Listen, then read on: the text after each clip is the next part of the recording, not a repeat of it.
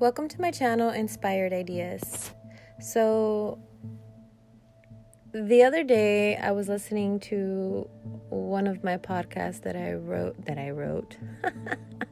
that I spoke about, and it came across, it was called Being Separated and Having to Share Your Kids. Okay, I just want to say my name is Olivia, and I'm here to share my experience with myself, and that hopefully it could help you or maybe help me later on down the road, and also see like my growth and my experience where I've gone through with my life.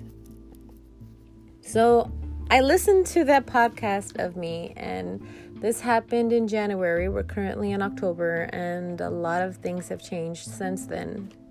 And I kind of laughed a little bit because in that podcast in January, I had said that I can't sleep with the lights off. Like, it really took me a really long time to transition myself. Like, me and my kid's father separated in June of 2019. And all the way up until January, for sure, I was, had the lights on, especially when the kids weren't here. And it was a transition because, man, was it hard. I felt like he was being so complicated at that time. He just was trying to do anything and everything to get under my skin. I felt like everything that he was doing with the kids was to like one-up me all the time. And if anyone that knows me, I'm not that person. Like, I'm not going to one-up you because I just don't do that. I don't care. Like, I'm going to do what I want to do, what I feel like is best for the kids. I want them to enjoy themselves. I understand that there's certain things that they'll like, but they'll toss out in a second because it's not that big a deal for them. And it was so hard. And it can be really easy. I'm sure it could, but both people got to be on the same page if they're going to talk and share their information, if they're going to separate and what's going to happen with the kids. Like, the one thing that I do like is a transition of, we start our week on Friday. And so Friday will be our trade-off day because I thought, well, that would be easier for the kids to kind of transition through the weekend at their home because now they have two homes. So they transition during the weekend, and then Monday going to school, it will be so much easier for them to like know where to start off their day. I don't know. I guess that's just what I thought. And it's working out. Like, they haven't said that it doesn't work out or like it's complicated or anything like that.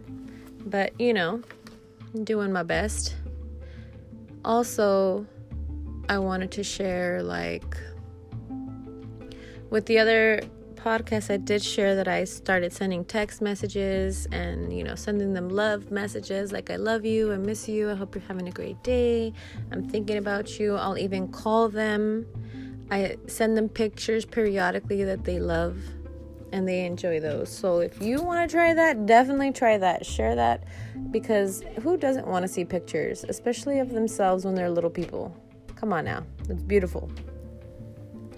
Another thing, I wrote some things down that I wanted to share.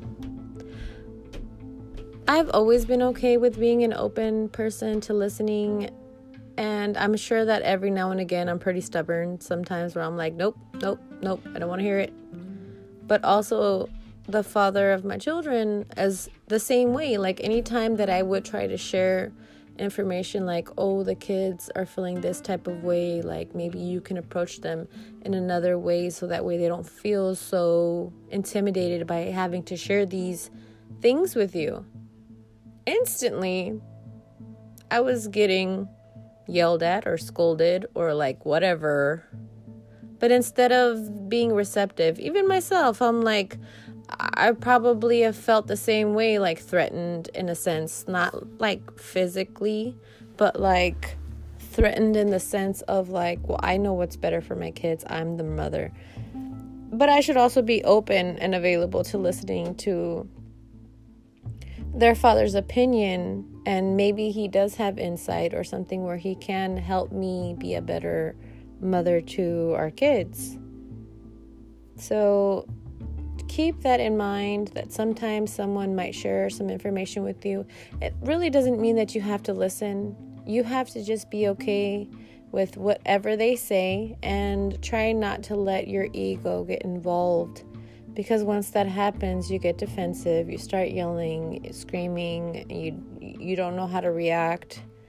And then taking a moment to step back to even just listen, and it might be insightful. Maybe you might want to take those notes and use them. Or it might not be insightful and you'll be like, oh, okay, thank you for that information. And you don't have to use it. And you have to be okay with that. The one thing that I did, or I had to really learn or figure out, is being okay with the other parent having their own parenting skills. Like, I know that in our marriage, I was the one that was always with the kids. I was always telling them what to do. I wanted them to follow this type of direction. And we weren't ever on the same page. Like, we never had that conversation. Like, this is what I want my kids.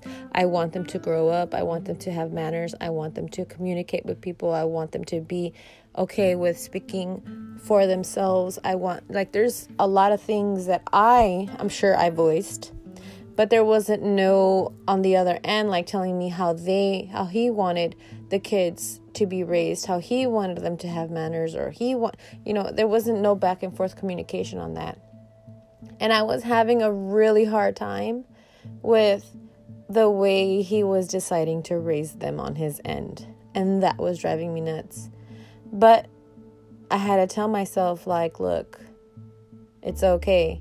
You have to be okay with it. You have to be okay with it. Like, there's no way you can control somebody else's environment. You can still voice your opinion and say, you know what, I don't agree with that. But at the end of the day, it's still going to be his choice or her choice, whoever it is that you're speaking with. But it's going to be their choice, what they're going to choose. And you just have to be like, well, that doesn't happen in my home. And that's it. Like, I'm sure there's things that I do that he doesn't like. And, we just have to respect that. We each have our own ideas. We each want to raise our kids a certain way. And our kids are going to probably benefit from both ends. And that's all I want to view it as. Like, our kids are going to view from both ends. And they're each going to get their own idea on how they want to grow up. Even, and by growing up, I mean, like, once they become adults and revamping their whole life. So that's what I mean. Let's see. I do want to say that things have gotten better. We had this really humongous, I want to call it, I don't even know what I want to call it, but a humongous something that happened in June that shifted completely. And it was a scary moment and very fearful, but at the same time, a lot of strength for myself and my children, and then also for their dad. June is definitely a marking month of 2020 that has changed their father's perspective on life, which is great, and I'm happy for him. But those prior months were so difficult. Very difficult. And even not to say that we won't have little bumps and scrapes that are going to happen along the way, but, the fact that communication is now open and we can communicate and then even take a second to step back and listen is, 100 steps forward versus 1,000 steps back.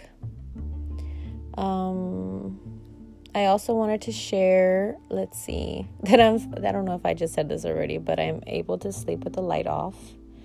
I know that for all those months, I could not sleep with the lights off. I felt scared. I felt fear. I felt worry. I couldn't grasp my emotions and I don't know if it was like, I don't know what I'm going to see in the dark, but I would rather see with the lights on. And it was very, very painful to be in fear. And I was worried like they weren't with me, but I was by myself. Like my husband or the father of my kids, he's never really been by himself. Like, and I don't feel like I really, I've experienced being by myself, but he went to go move in with his family or siblings, and there's always someone there. Me, I'm here by myself, all alone, no one to talk to, no one to hear me. If something happened to me, nobody would know until somebody would come, look for me or trade the kids. Nobody would really know if anything happens to me. So that was a big fear. Like, what if something happens to me? I have a thyroid condition. Every now and again, my heart will flutter 1,000 billion times, and it literally is really scary. Anytime I've had some, health issues, that is really scary. You think about like, okay, I'm all by myself, but then you have to tell yourself like, you're fine, you're okay, you're gonna get through this one step at a time. Making sure that you reaffirm this to yourself every day. Even just these words are very powerful. Telling yourself like, you're gonna do this, it's okay. Because I went from my mom's house to an aunt's house to being married to having kids. And even though my husband wasn't in the picture, I always had the kids with me. So it wasn't like I was ever by myself.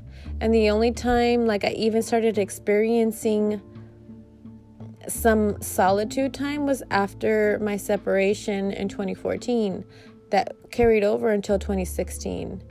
And that was definitely a transition to even being by myself for a few hours. I would have like this Leavey Thursday where I would just do what I want. Let it just say I go to a park, read a book.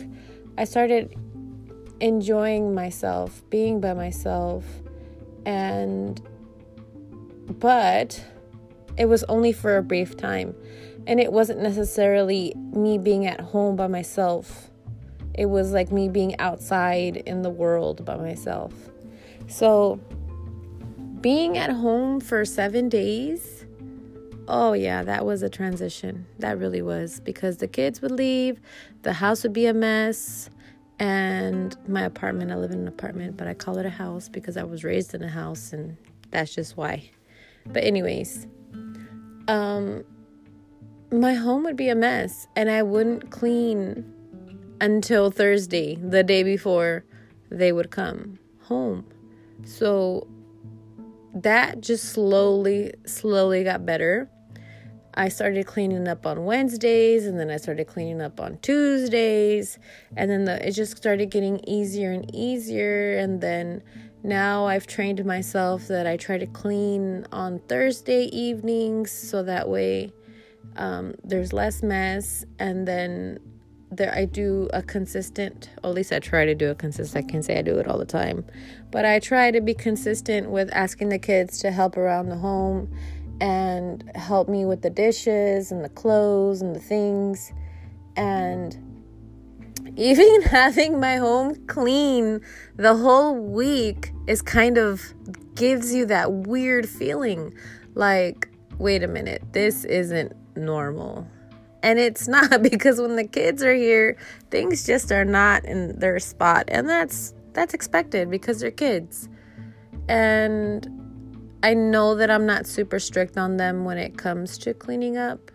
But at the same time, I do tell them all the time, you have to. This is a thing we need to do. And it's not a punishment. And I don't like to punish them for it. I mean, I might give them a pop here and there, like, hurry up, you gotta do this, you gotta do that. But, nothing extreme. All right, on to the next thing. Let's see.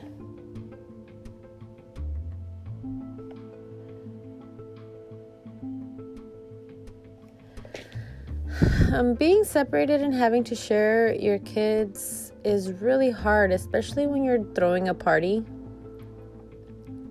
Only because, and I say it's hard because I don't think it's really that hard, but I just make it hard probably because I want the other parent to participate. And I want them to help out and do things, but sometimes you just have to be okay that they're not going to participate or they don't want to put in as much effort as you do. And their ideas are different than yours. And there's certain things you just have to be okay with. One, either you communicate and say, hey, I really need your help. This is what's going on. I want to do this on this day. If you're available, can you come? If you're not available, let me know. And, whatever it is. But the most important thing is communication.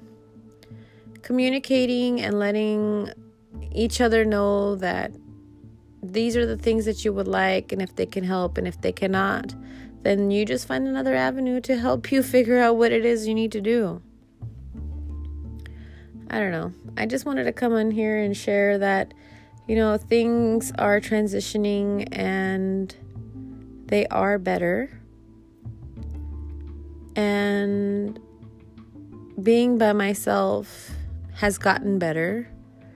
My kids now text me every now and again, letting me know that they love me. It's an open thing where we have to teach our children to communicate and let them tell us that they love us as well. Like, it can't just be a one-way street. And you do have to communicate to your kids like, hey, send me a text. Let me know you love me. Or I missed you. How are you? Like, next time, let me know. Or if something happens, let me know. Or if you need anything, call me. I'm available. I will help you. I'm here for you. You have to keep those doors open so that your kids feel safe and secure. Because I know that right now, like, if anything happens with my children, the first person they might call is going to be me. They're going to say, hey, Mom, I need this. I need that. I need your help. How can we figure this out? I hurt my leg. Something happened. My head hurts. They've called me on numerous occasions so that I can help them fix what's going on, because they know that they can rely on me. And these are things that they know that a grown-up, a parent, a responsible parent will definitely be able to help them with. So I hope you have a wonderful day. I hope this helped you. And if you are going through a separation, I want to say that I love you. You're doing great. The choices that were made were either for your best benefit, even though it's really hard to let go and move forward. I know that for me, it's been really painful letting go of a marriage that I have a person that I love so much that I didn't want to let go of. I loved him with all my heart, but I realized that there's certain toxic situations that you just have to let go of, and for the benefit of yourself and your family, because you shouldn't put yourself in a toxic situation if it's not going. You shouldn't put yourself in a toxic situation at all. Growing up, I realized that the women in my family put up with it because we were trained that way. And I was trained that way. But realizing now that no, it's not okay. It's not safe. I don't want to have to worry if anything is going to happen to me or my kids or being manipulated. Like, there's certain situations that I eventually probably will share about myself.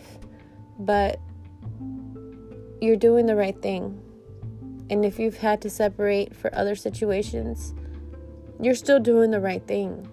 Because first and foremost, we have to pay attention to ourselves because we're crying inside. We need the attention from ourselves. And we need to learn that it's okay to love ourselves, to appreciate ourselves, to respect ourselves, to not tolerate people to disrespect us, to not love us the way we need to be loved, especially when we ask them in the way that we need to be loved and they do not reciprocate. And if they do, they only give you little bits and pieces and then pull all the way back. Because why? A manipulative tactic. I don't know. You're doing great. One step at a time. You might cry yourself to sleep, cry in the shower. It's okay, but it's going to get better. For me, it's definitely gotten better. I went from crying all the time to slowly, just every now and again, I take moments to journal it out and write my thoughts down.